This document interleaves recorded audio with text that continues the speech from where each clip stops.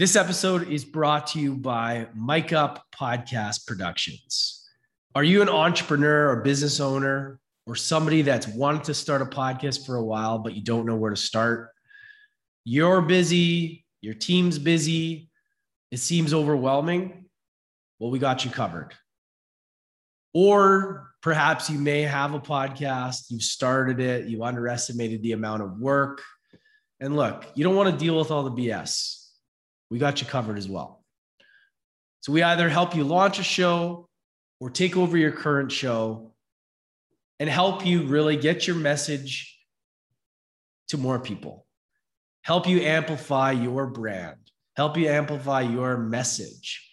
Most importantly, help you cultivate and build amazing relationships. So we do all that through podcasting. We do complete end-to-end podcast production service, audio, video, all of it, so that you have a highly produced episode and you don't have to worry about it. Let people that know what they're doing take care of things that you don't want to deal with.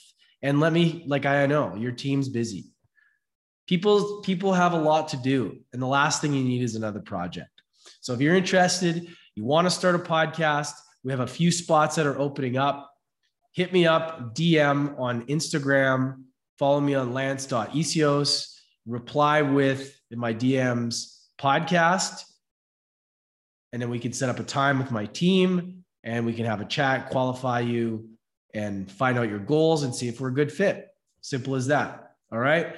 Mic Up Podcast Productions. Life is going to give you challenges, struggles. It's going to force you to face your fears. Even though these may feel like your worst enemy, in truth, these are actually your greatest allies. My name is Lance Ecios. Welcome to the University of Adversity.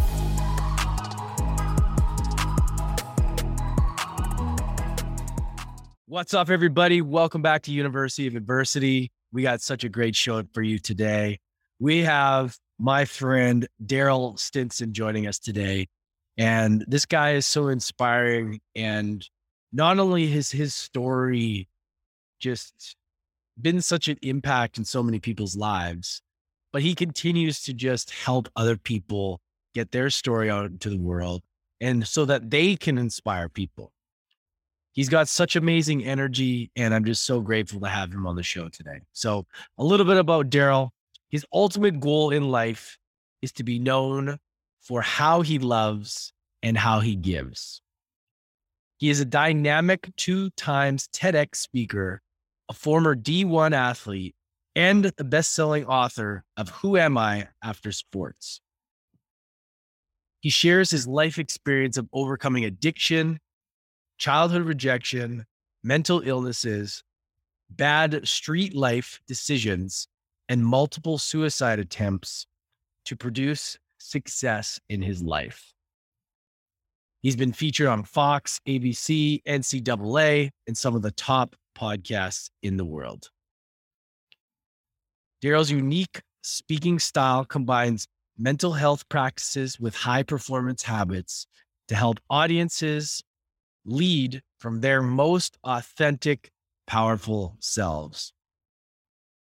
You guys are going to love this conversation. We covered a lot.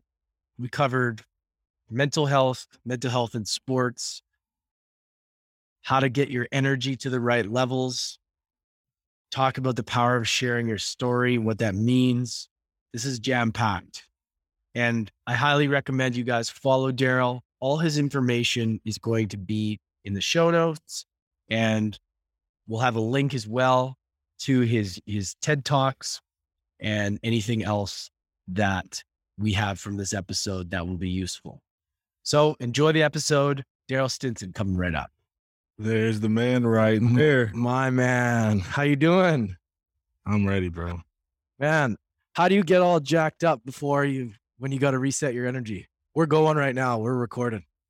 Man, it depends on what I need to set it for. Yeah. So in this instance, I was thinking about the podcast. I was thinking about you. I was thinking about the listeners. And I'm like, man, what's the energy? What's the vibes that I want to send out there to the world? And I started to think about things people go through, things people desire, and tap into that feeling. And then whatever I felt is what I intensify. I know this is good. This is good. This is good. So whatever I felt, I intensified. So I don't just go like, okay, I know people are feeling excited about the new year. I know people are feeling uncertain about what their next move should be. I know some people haven't yet chosen to face some of the stuff that they went through during the pandemic or some of their fears about what's going on in our world. And however I feel in my body is what I intensify. So I could just say, all right, felt it, I'm ready, let's go. But no, I double down. So now I'm thinking, what song carries this vibration? What affirmations carry this energy? What entertainment, what media, like what in my awareness do I have to intensify this? And then I do that. So for this one, I don't know, I was in like a kind of like a deep, like productive, like how do we manifest what we desire like this year type of mood. Like for people who have like a 10-year vision, they want to do it this year. Not because they're in a rush, just because they're like, if I'm going to climb out of my despair, out of my discomfort and put my energy towards something and rise to the potential that everyone else says that I have, why don't I do it all out? And if I did it all out starting today, right now, because it's my decision, and I decided right now today, I'm going to do the thing that I know I want to do. That's the energy that I'm stepping into for this call. And so I started listening to Love All by Drake featuring Big Sean and Jason. And then I started I switched my outfit like twice. I ironed my clothes 3 times. Why? I'm just looking for a feeling. I'm not trying to impress. I'm trying to be authentically aligned with exactly what I desire to accomplish on this podcast. Dude, it's so powerful. And I'm so glad that we started there because that's all we are is energy, right? And being aware of your energy and what it takes to get to that level that you can be at is so important. It's not just accidental, right? Like you were talking about, you've fine-tuned your instrument to the point where you know the feeling you want to get and how to get there. How did you learn how to do that? Like, walk us through a little bit around, first of all, how you developed that awareness for yourself. Because, we'll talk about, your speaking and your story and all of that. But like, how did you develop that awareness to be able to know how to get yourself to a place and to be able to fine tune yourself when you need to? Pure survival, having to, and wanting to so badly that I was unwilling to give up till I found an answer. The first thing that comes to mind that I can remember, this happened multiple times throughout my life. So I grew up in a bad place and, had a limited mindset, didn't have any understanding of self or growth, or nobody that I knew of had it as well. But when I was in college and I was an elite athlete, I played for Central Michigan University. It was a team that year that we were ranked 23rd in the nation. Antonio Brown was on our team, who, many people know Antonio Brown. Dan Lefevre, who was being compared to Tim Tebow at the time. So we had a lot of national exposure. And I was like one of those guys that had NFL potential. And I got hurt. I was trying to impress the upperclassmen with how much I could squat. I was a true freshman. I played my freshman year, and I was trying to show everybody why I was the stuff and I was going to be the next best thing, because I believed that as my potential. Okay. But I'm going to squat one day, and I ended up putting too much weight on my back, and I kind of came up weird, and I knew something was wrong. I basically ended up rupturing a disc in my back, and I went like that for months, and I had to have this surgery, a double laminectomy, where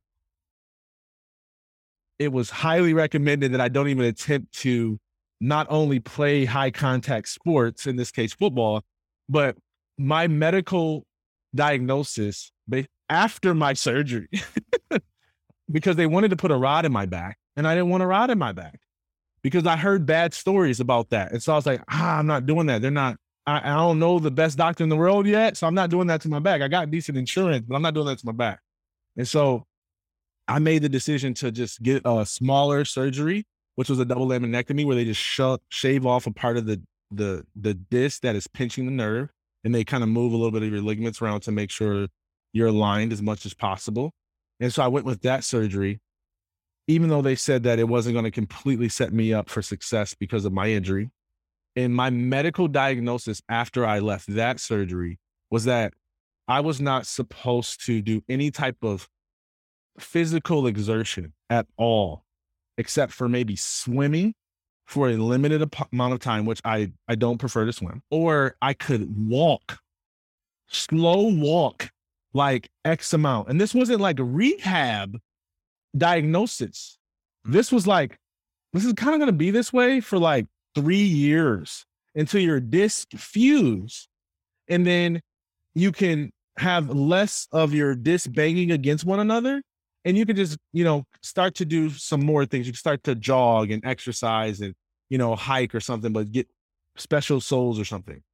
And I said, that is not what I feel is my purpose or destiny, is to play out this way. So you're talking about how I learned it. This is how I learned it, is that everything that I put my stake in was being stripped away from me. No one was willing to help me. The coaches did not want me to play because they would have been liable. If I would have went on that field and got hit, I could have easily died. So in order for me to be able to play, I had to sign a liability waiver that says, hey, if I get injured or die on the field, you're not liable, Central Michigan University. Wow. And I begged for that opportunity because I believe so deeply that I had so much to prove. I still wanted it so badly. And so I started to say, how do I make it happen? And then I started to go through this routine. I'm like, hey, first of all, I cannot have this injury and feel weak. I can't. If I have this injury and I feel weak, I'm going to step on that field and I'm going to be weak. So I can't be weak. So what's the music of strength? What do I think of when I think strength? I think of epic music. I'm about ready to break my laptop right now. Yeah, man. So I started to build myself up, and then I'm like, what else? And I'm like, every time this injury tries to tell me it's stronger than me, and I sneeze and I fall to the ground because my muscles and my ligaments are so jacked up that I'm falling straight to the ground. Every time I try to do like a back exercise and I cave in or I can't, I'm going to willpower myself with my mind to embody strength. Okay. So I'm sorry, abs, but we not resting today, because the moment my abs rested, I felt the pain in my back because it wasn't strong enough yet. So I would literally walk all day around campus with my abs tight, just like this. Wow. And I'm walking and they're tight and I'm walking and they're tight and I'm walking. And when I sit, I have to keep them tight, turn in the car sideways, sit down on the car sideways, right? Swing my legs into the car this way so that I never get my back out of the position that it needs to be healed. I'm doing all this with my mind. Meanwhile, I'm taking all types of painkillers to numb the pain until my body catches up with my mind and my spirit. And I'm starting to use all these tactics to do these things. And I'm reading books about rehabilitation and manifesting and mindset and motivate. And I'm just searching for, how do I get what I want? That's how I learned. Survival. So you were taking a bunch of painkillers. Mm-hmm. What were you taking and how did that affect you? Taking a lot of stuff, man. It started with like Motrin 800s, and then that didn't work. So they gave you Vicodins, oxycodone, muscle relaxers, a whole plethora. I've tried 10 to 12 different ones. I can't even think of what any of them are called, but there are a bunch of muscle relaxers, tons of forms of painkillers and opioids of that strength. Once you get to the like oxycodone strength, there's another, like you can get any pill you want. It's just a matter of like what I feel like I wanted to try at the time. So I experimented with everything. I was like, well, let me try this and see how this makes me feel. Let me try that, see how this makes me feel. All the meanwhile starting to like really develop an addiction that I didn't even have any awareness that was an addiction. I was just trying to heal myself. So I'm like, like how do I know which medication is best without trying it? And so I would just ask them for the next thing. If it wasn't oxycodones, it was, I don't know, methadone or something. If it wasn't methadone, it was, I remember one time I went to practice and I had a good practice. I was pushing some people around and I had this back spasm in the middle of inside drill, which was like one of the most intense drills. And a lot of people fake injuries during inside drill because it's just, you run the running back right up the middle and it's like pure mano a mano. I play defensive end. So I was like having to like cram my dude in the inside to plug the hole. Like you can't avoid contact. And so my back is messed up and I'm really not supposed to be throwing it like that, but I have to, or they're going to think that I'm weak. And then I'm not going to earn my starting position, which I deserve. And I'm not going to get to my ultimate goal. So I can't do this. I gotta endure this drill against, by the way, Eric Fisher, who was the #1 draft pick. It's like, what the heck? Like, give me a smaller opponent, please. And then everybody knows Eric Fisher. A lot of people don't remember Jake Olson, who in my humble opinion, was better than Eric Fisher. He just got hurt. So these are who our old linemen were. And the inside guys were better. They were NFL guys too. And so it's like, you cannot survive in this drill unless you're tough. And so I'm holding my abs and I push them in and I have the worst back spasm. And of course, people think that I'm faking because they don't know that I'm not supposed to be playing. I know. Right. So they think I'm just wimping out on the drill. I had a true back spasm. I couldn't even move. My roommate had to carry me to the hospital because my back would not stand straight up. Shout out to my homie, Steve Winston, boy. He was down for me, man. He carried me to the hospital. They gave me a steroid pain shot in my back to help me lift straight up so it can start to heal and all my nerves. Because when your back is hunched over, it's not just the pain. It's what's happening. Your spine is a huge communicator to the rest of your body. If you don't believe me, take it away. Yeah, you don't appreciate it until it's taken away, man. Even when you get sick or anything, you're like, oh, anything. So it started to take away like all of my feelings, and I'm having these intense pains in like my fingertips and my toes, all because of this spinal cord that's just shooting pain signals throughout my body. And my roommate carried me. They give me this steroid because when the spine comes back straight, it can start to communicate correctly. And my body can start to heal itself. So they give me a pain steroid shot in my back. So not a performance enhancer, but like a pain. And that thing, I could stand up instantly. I was like, oh, that felt good. So I knew I needed to see a specialist. It was going to be like, let's say 2 or 3 weeks before I saw one. So they gave me a month's supply of pain of the steroid in pill form so that I should take 1 per day in order to make it until I could see a specialist who could get me whatever the next best move would be, like surgery again or rehab of some sort, or I've tried acupuncture, nerve killings, epidural shots in my back. I've done it all, right? And so that's what they were trying to do. But what I did is I took those pills because it gave me that instant fix and I could be me at least for a football game. And I used my other pills that I had, the Vicodins, the oxycodones, for like to get me through that. I saw a specialist, and I would take those steroid pain pills, and I would take 1 per game, and that's what I would take. The problem is that they were so strong, and when I'm running at an elite athlete level, my adrenaline is high. I'm constantly depleting myself with water, and the pills are so strong that they thin your blood. So they're fine if you take them, you're just like at home or doing light stuff, but you're not supposed to be taking this stuff playing Division I sports. Yeah. And so what would happen is it would thin my blood to the point where my nose would bleed every time I made contact on the field. Wow. So then I would end up playing a game with nose plugs in my ear. So I have half the oxygen, half the physicality, but all the spirit. Woo! Yeah, boy, I'm telling you. And that right there is what helped me to earn a start. Watch this. I wasn't supposed to walk for more than a mile within 6 months of my surgeries. Wasn't even supposed to try. In order to rehab, I was supposed to do swimming for years. I earned a starting position within 6 months of that back surgery by living like this. The bad is that I was chasing something that I should have let go. And I talk about that in my book. The good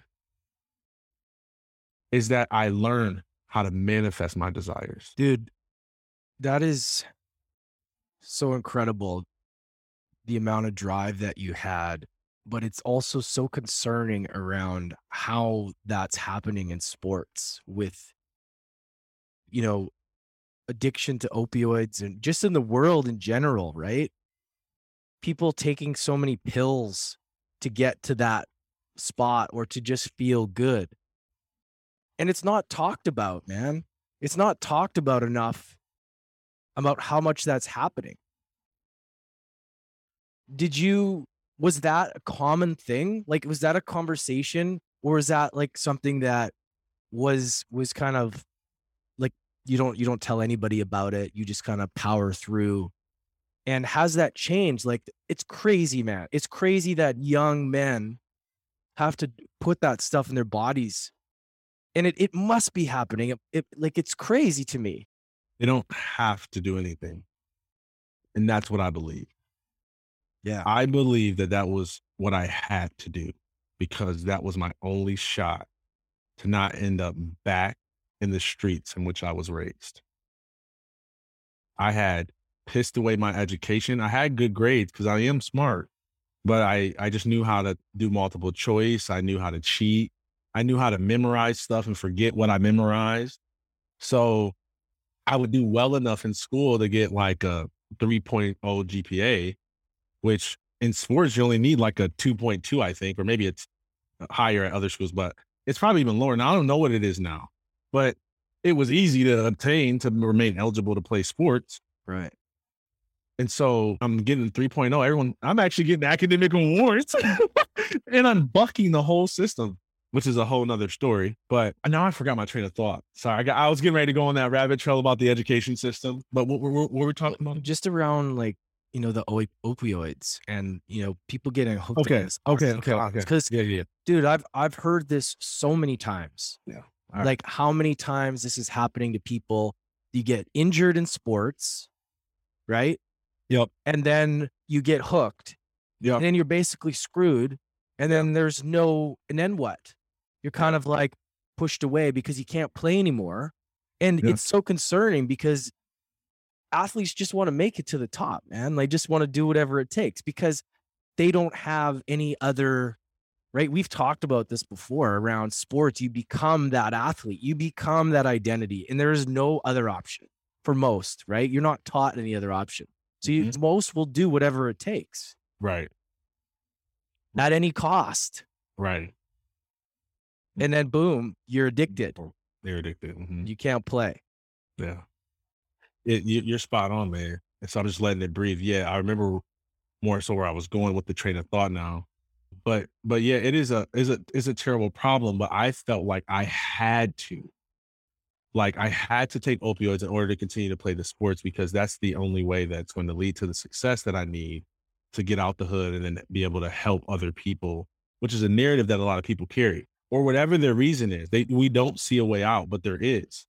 And athletes are recognizing that now. And there's still a way, especially as new leagues develop, to get the notoriety of the athletic talent. And it's not the notoriety. See, when you're really an elite athlete, all the notoriety that's not it, yo. If you don't grow up so I grew up in the streets and we would play street ball. Yeah. Out like around the corner at the neighborhood. And it was playing basketball for your life. In a lot of cases, it was lose and be publicly embarrassed to the point where your social life is going to cause you mental health issues because you're going to be made fun of at school. Where did you grow up? Let's dive into that. Yeah. So I grew up in Jackson. So Jackson is about an hour and a half west of Detroit, Michigan. Okay. And it's basically, some people would describe it as a smaller Detroit. I wouldn't call it that because it's not at all. Detroit people are like, no, Jackson, we actually beef Jackson people, Detroit people, because it's like we're not like each other. But that's how other people who are not from where we're from view us. It's like Jackson is kind of like you've got some really, wealth in the outskirts of town, but in the inner city is a lot of bad violence that goes. Right. Okay, it's the same thing. Detroit's just bigger and it happens more often, but you hear about it more in Detroit. But population wise, it's the same thing in Jackson. Right. And so I grew up like inner city. And so like the basketball hoop around the corner with like no net because kids take it down for no reason, and the playground next to the playground that's next to the basketball court has a condom on the slide because crack addicts would have sex in it. So that's the environment. Okay. And so I'll go over to the park to play basketball, and you've got, drug addicts playing with pistols in their pocket and their pants down. They don't even have hooping gear on, but they think they can hoop. Right. That's a problem because they have no hooping gear on, but they think they can hoop, and their street cred is on the line. So if they lose, that shows weakness, and then, they'll get picked on for fights more. So you can't lose. But you wore like your pants sagging, and I got my gym shorts on in they high waters. Look, I'm glad this picture. You see this picture? Yeah. This is AAU basketball high school, right? Yeah. See how I got the shorty shirts on, man. And this is when I started to give a little bit and make them longer. Yeah. I like to wear the high boys because, you know what I'm saying? Yeah. And so here's the thing. I started beating these guys at basketball. And they started to get angry, try to jump me. One person went home to grab a pistol, was going to kill me. Wow. And so the only way I didn't die was to literally convince them of something that they wanted more than killing me. Now, look at how my communication gift is growing in real time. I wasn't taught this. I had to learn it or I was going to get shot. So I'm like, okay, what do they want more than to kill me right now? Like, what would make them look better? I'm like, all right, money. Money is something they hold, people from my hood hold in high esteem. And it's like that for a lot of people. I said, hey, I'm like, look, if you really better than me, because it was like, I like to brag. I talk junk. I have a big mouth. I should have just beat him and just walked away like I got lucky. But I was like, I thought you was better than me. Let's go. Yeah, I told you not to wear the pants. You should have got some gym shorts because I told you I'm going to pop you. And they mad because I got the high voice and I don't got the tough guy look. And at the time, I wasn't as built as I am now. And I'm actually losing a lot. But I was skinny and I was looking like that, I was skinny and frail and this tall guy. And so they thought they could push me around a little bit. But, and so I would convince them to play me for money as the ultimate test of if they were better than me. And something about that packed the system because they always took me up on that deal because they wanted to make the money and then take my money and make me look bad. And then after they lost the money, because they held money in such high esteem, like they valued money over real authentic reputation. That was so weird to me. Mm-hmm. But because they held money in so high self-esteem, it's like, since I had the money, I now had more esteem. So then they weren't trying to kill me. And it was like, okay, next time we gonna run it back for the money. I'm gonna get your money from you. And so then I had to get more money. I started to sell drugs. Like $100 per basketball game when you're playing all day. And I wasn't always bad money like that, but you need more money to do this type of stuff. And then if you're playing all day, you end up smoking in the parking lot. And you have to be a part of the culture in order to even play. And that was the only place where I could play. And when my dad bought me a Y pass, but nobody like from the hood was playing at the Y. It was a bunch of old heads, that were just shooting at night. And these guys were playing all day at the park. That was way more fun. So I'd rather play where my life is in danger than to go play with where it's not, just because of the competition. And the, like, when somebody's angry, you can get them to play their hardest. And so me being an elite athlete, I want the most challenging thing.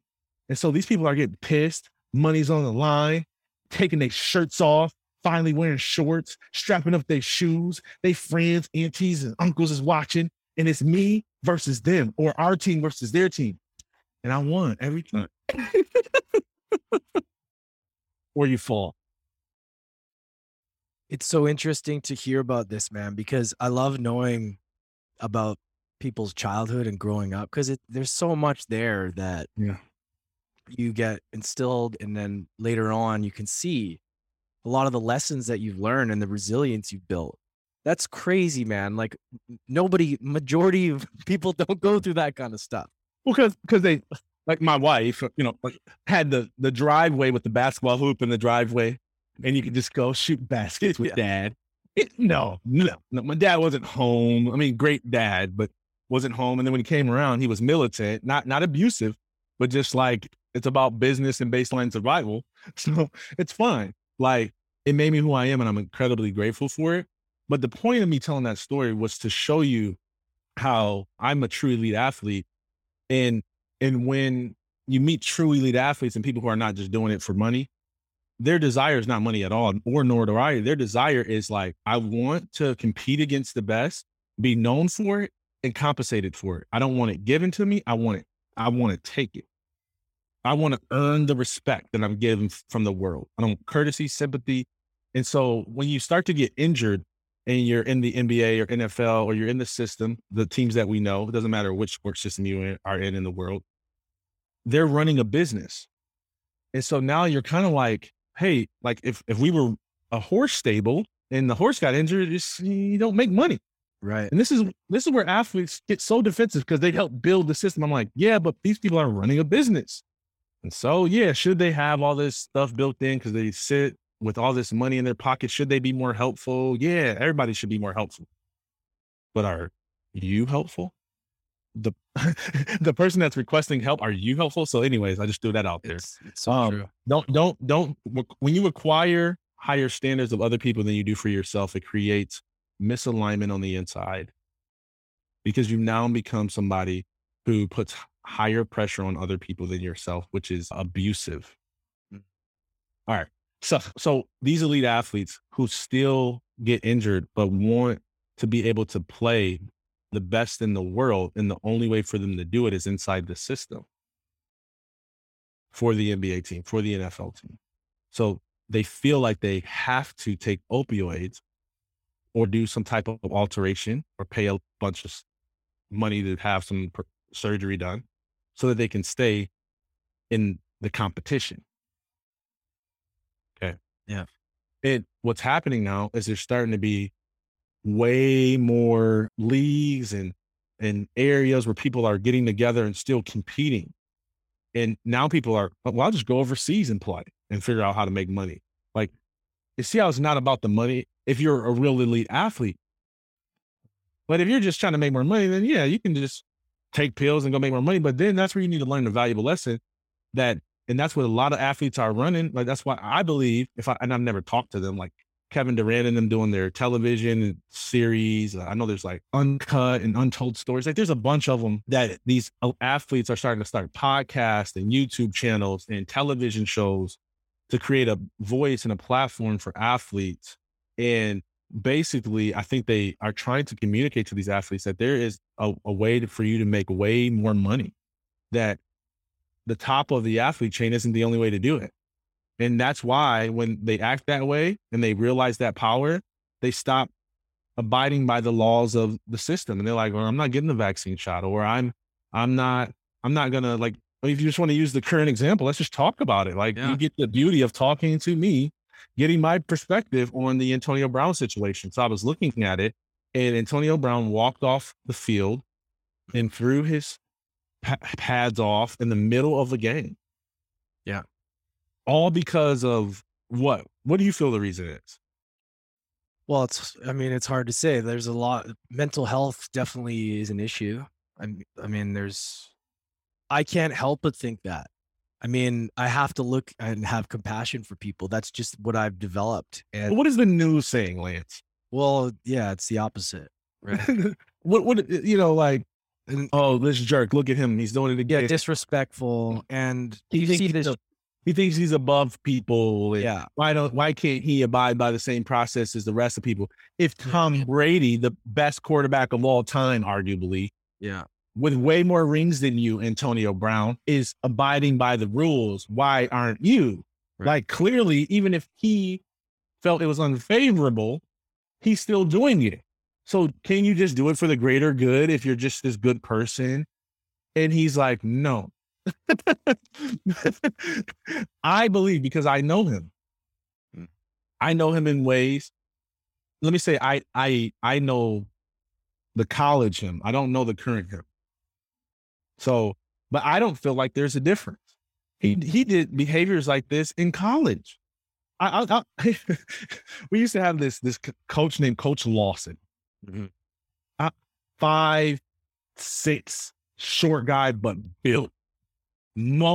Every part of his body was muscle except for his belly because he ate so much. But he's strong.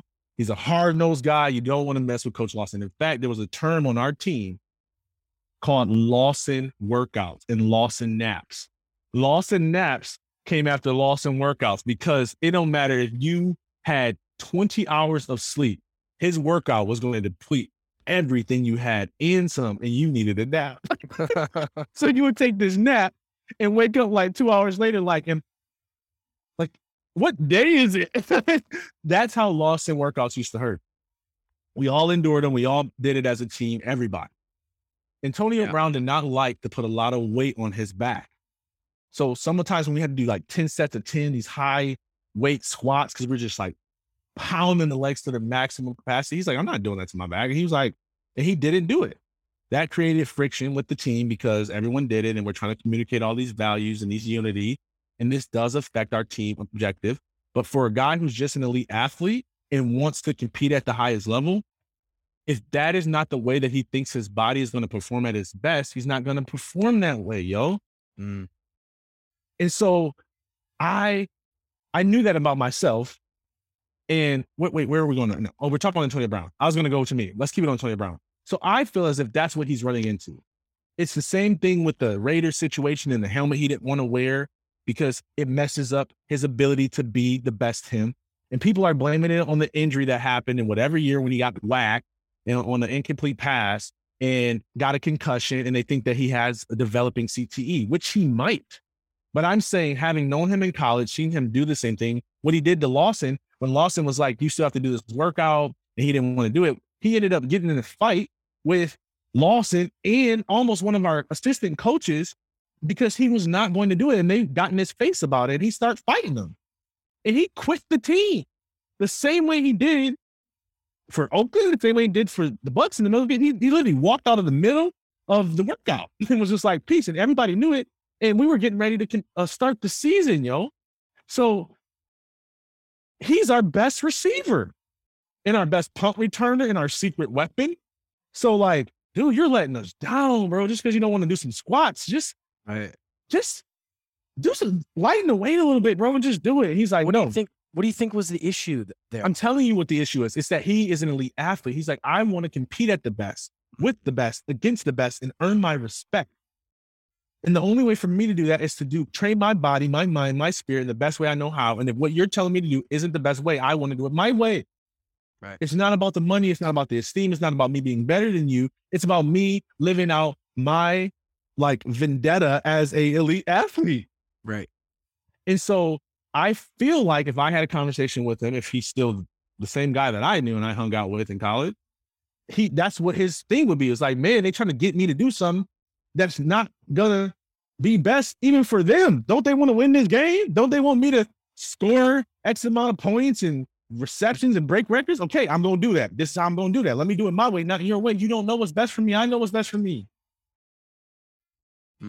So I think that's the dilemma. And I'm not picking sides, yo, because I could take the organization side. I already did and said they're running a business. And if a horse is not in commission and abiding by the principles that they're abiding by, it affects the business. And then things get sticky. They kick you off. They unfulfill the contract. That's why the fight's over the contract. But Antonio Brown has realized that he can make most other ways. That's why he was like, forget it, I'm going to go be a rapper. And he dropped a very average album.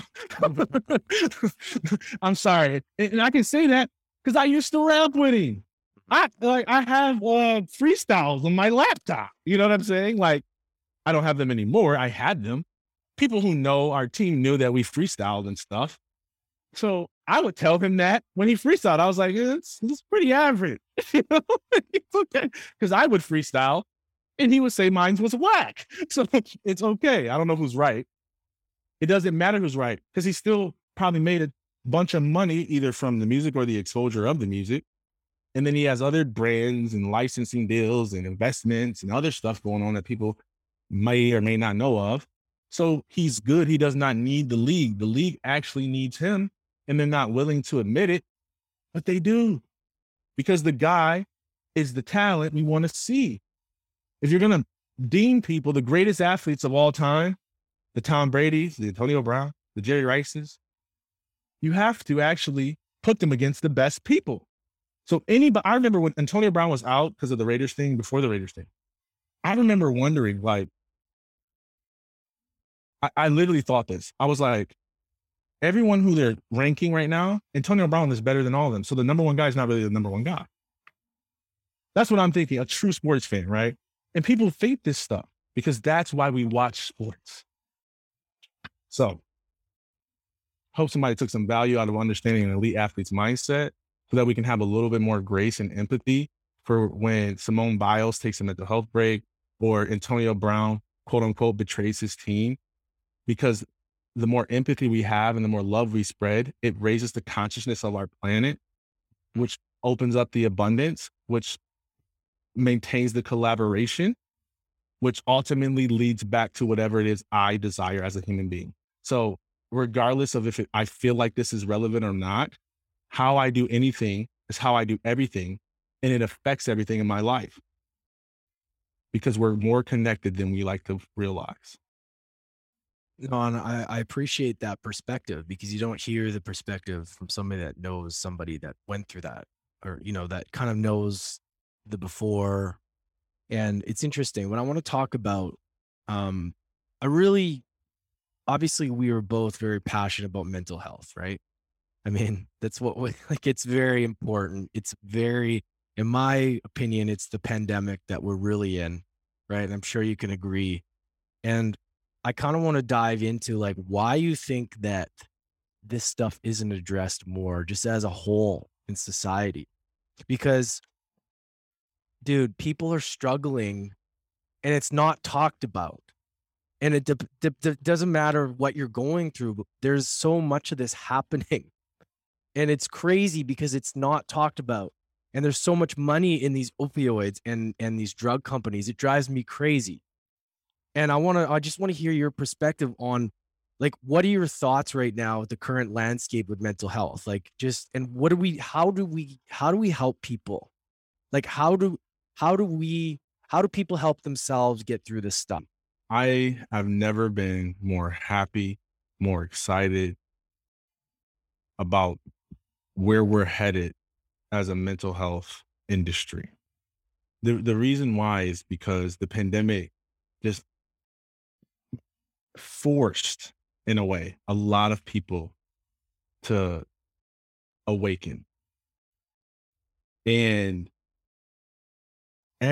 even the playing field for everybody. And it caused people to start asking the real hard questions. And so when you talk about why is it so hard, why is it such a stigma, that type of thing, I think the reason why is because when we think about the things that cause us mental health challenges, relationship problems, financial problems, even true clinical mental illness, that's the hardest beast. If I'm true, which I'm labeled or diagnosed with clinical depression, I would probably have at least 18 other diagnoses if I would allow them to test me. I am pretty sure I have anxiety attacks before. I have actually taken anxiety prescription medication before because whatever, but I haven't gotten lab testing to see if it's really an illness or not. They just hear me talk about my symptoms and assume, so diagnose me. So whatever, where am I going with this? Okay. So if I have true mental illness, the way to remedy that and correct that is usually through natural form of medicine. But you have natural form of medicine, which people whether they like to admit it or not, I believe involves the way that you think, how you feel, what you believe. That stuff affects the nervous systems in your body, the skeletal system. It affects all of your physical being, your soul, your spirit. And which is within. And if people don't want to go within, they blame it on the relationship, the finances, the illness, the medication, whatever system they're caught in.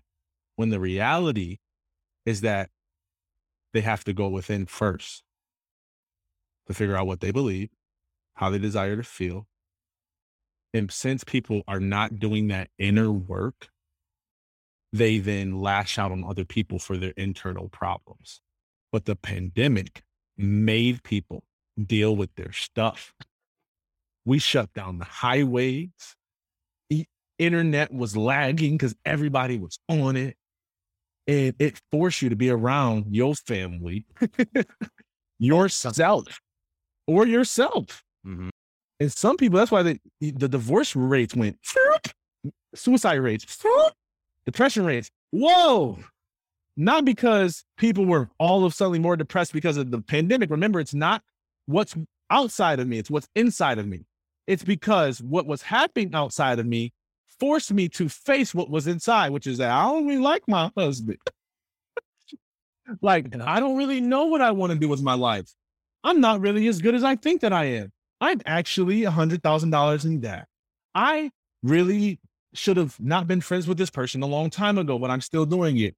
I should have wrote my book by now. I should have started my podcast by now. I really was interested in that, but I didn't do it. And now I don't have the option because they took away my job or because whatever, blah, blah, blah, blah, blah, blah, blah. You get it, man. So thank you. Thank you, pandemic. I am so sorry. I lost people who I love to it. One of my staff members lost 3 of her family members, yo. I'm a man of faith. You hear how positive and optimistic I am? And I remember praying for a gentleman at our church for his wife, believing that the COVID illness was going to get removed from her body, and it killed her. I empathize with that. I hurt too. But I'm saying thank you, because overall as a planet, we are waking up.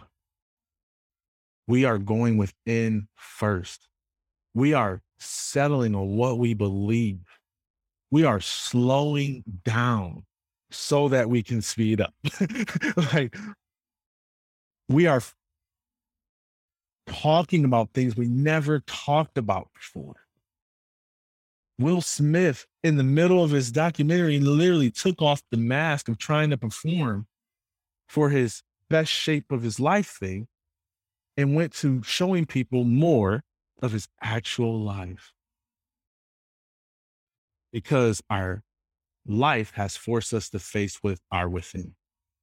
And if I was a better speaker, I would have said our life would have faced us to force ourselves, because it sounds better. And I didn't do it, and I'm mad because I'm an elite athlete and I took that habit into the speaking industry. And after every speaking engagement, I rank myself on a 0 to 10, and everybody's like, "You did such an amazing job." And I'm like, it was a 7.3.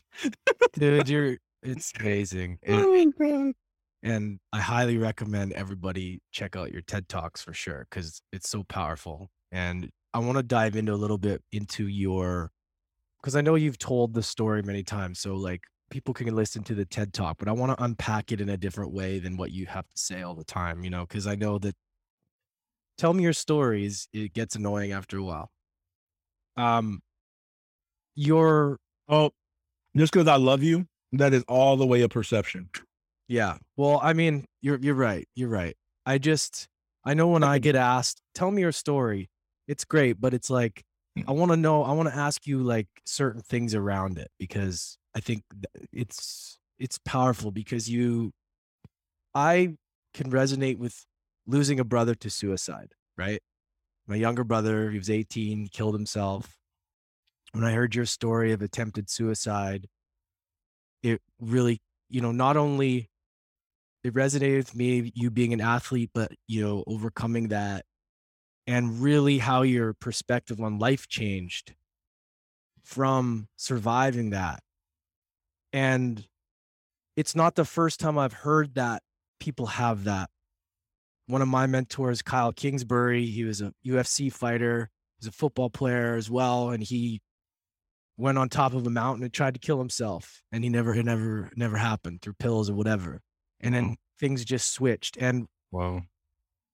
And it's so interesting to me that certain people survive that to do amazing, great things on this planet. And some, it's not their, they're in a different place. And for you, it's so interesting that you've been able to just create this mission that is so powerful. So I want to just kind of dive into take us to the moment when things changed for you, like when things were like, holy man, like my life, I'm here, like it's got to change. Like take us right to that moment if you can.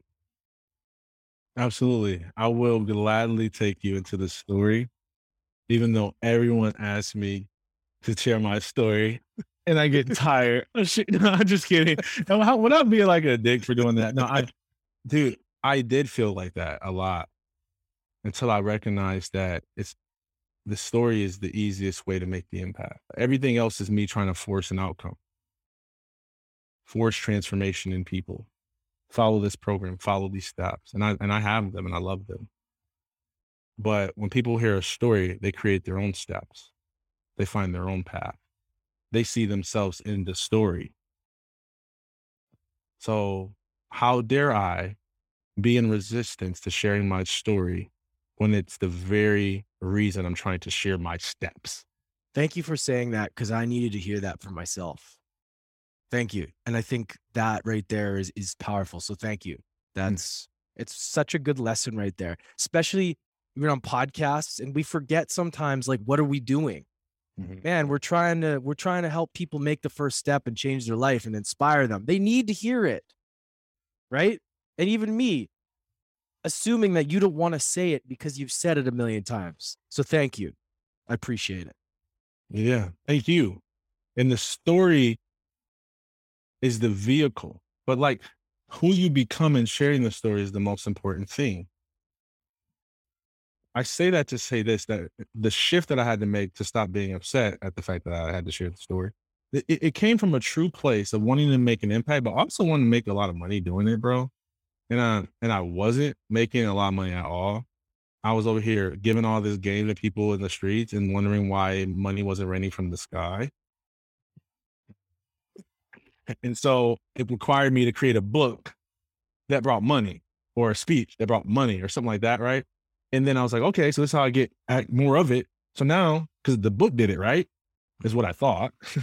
The book did it. So I'll just go share my book, more steps, more programs, more books, more podcasts and different steps, because people are tired of hearing, because it's the steps. It's not me. It's the steps. Right. But then choosing to tell the story, it became about me. So I'll tell it, and I'll tell it shortly. I was born in Jackson, Michigan, where the only way I knew to live and not die on the streets and end up in jail or in prison or dead was to become a rapper or to be a professional athlete. Because that is all that I saw was possible for someone who looked like me and came from where I came from. I wasn't a good rapper. I don't know, man. I bet you were. I've got some bars. And when people ask me to rap, I always do it just to see if they are really bars or not. I got a song on YouTube called We All Need Hope. It's a mental health song. Go listen to it. We'll link it in the show notes. Whatever. So, but the point is, I don't know how many people would pay me millions of dollars to do that. And I did not have the swagger or the fashion to be a rapper. But I sure did have the mindset and the work ethic and the makeup to be a professional athlete. And my father was supposed to be a professional athlete, but he got hurt My aunt was a qualified Olympian, but she fell victim to drugs. So I literally believe with all of my being that it was my divine responsibility and mandate from God, which is the biggest pressure ever, to break the generational curse of injury and addiction and finally claim our prize as the top athletes in the Stinson family. I want people to think about the Stinsons like they do the freaking Gronkowski brothers. And I know Chris Gronkowski, and he and I have had this conversation about their family, so he gets it. And that's what I wanted to do, claim the family territory, you know. But who I had to become to chase what I thought that I needed to be successful, which was professional athlete, because of my injury, because of the lifestyle that I told you that I had to live in order to become an elite athlete, because I had to sell drugs to make money to be able to compete against the best and test myself and play AAU basketball all over the world to see if I was the best. So I played against Brandon Jennings when he was #1 point guard in the world. Like I played against Draymond, like I played against these elite athletes, but I had to pay to play against them from drug money, and my dad being a really good steward of his money, and my mom and my grandma doing everything that they could in their power to give me a shot because I was good. And I am in the rabbit trail of my emotions, but that injury, and no matter how bad I wanted, that injury didn't allow me to succeed through the vehicle of sports. And I thought that since sports was over, that meant my life was over. I thought that I believed in all the bull crap that they tell us to do to achieve anything that you want. If you work harder than anybody, if you have the mindset to achieve, you surround yourself by the right people. And I was doing all that stuff. I had great coaches.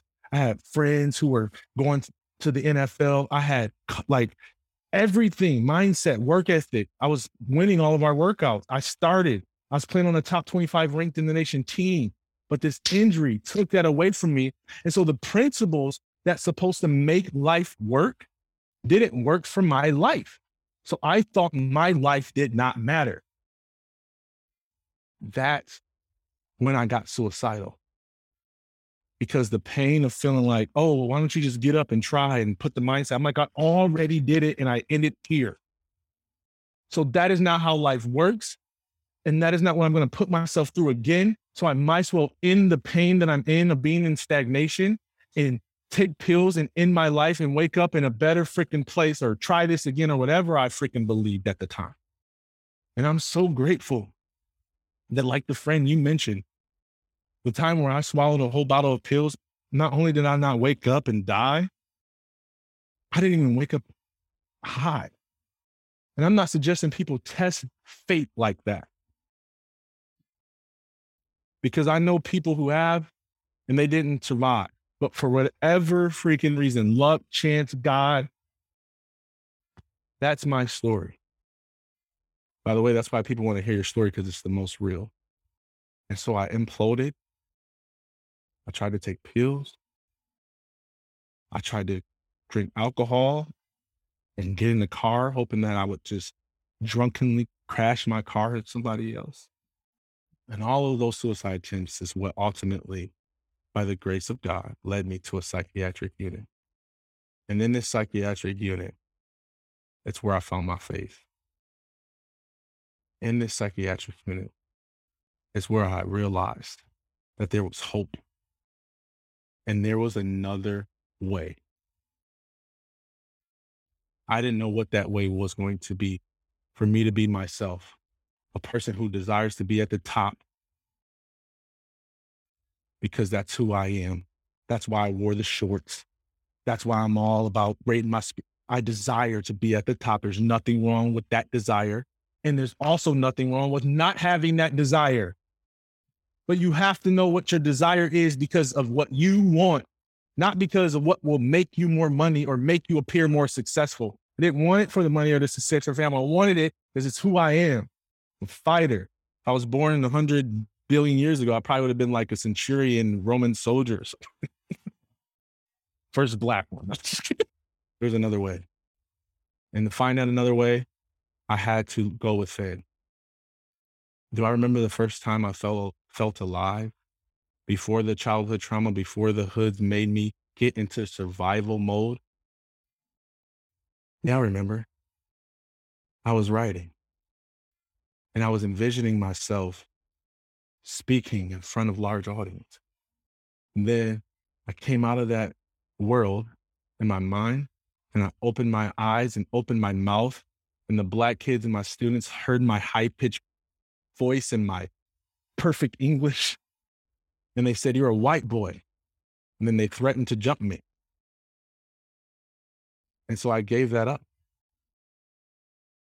But when I chased what I thought I had to impress who I thought I need to, and because it was the only thing that I knew, and I was sitting there in the psychiatric unit, ashamed and embarrassed because I shouldn't be here, not realizing it was the greatest gift in my world because I found my faith, my conviction in myself, connected to that place. And I said, it's speaking, it's writing, it's helping people share their stories. But the problem is that I should have started when I was 6 and I was 23. But if it's my divine purpose, I can always make it profitable. So I just started researching, man, developing, failing, sucking really, really, really, really bad at public speaking, embarrassing myself, learning a lot, investing a lot of money into programs and coaches and mentors. And just like you, I found my sweet spot. And here I am, authoring books, helping people, land TEDx talks and being a speaker and impacting a lot of people, saving a lot of lives, as so they would say it. But I didn't save it. I just created the awareness, helped them I just turned their awareness on so they can save themselves. And my life isn't perfect. This is like my first podcast in 6 weeks because I didn't work for 6 weeks and I chose to go lose money for 6 weeks. My business is good, but it isn't there to where I can just take 6 weeks off and make more money yet. It'll get there. So That's like, right. I made that decision because I still have my own mental health challenges and battles and everything. Man. And so it's all good. I'm just telling you that like life is sweet and good and beautiful and wonderful because I went within first. And so, hey, University of Adversity, look within.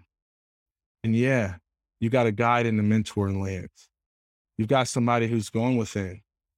And the reason that you're able, Lance, to connect with the amazing guests that have come on this podcast is because you went within. And you still know that's always where the answer is. And that's why your future has no ceiling.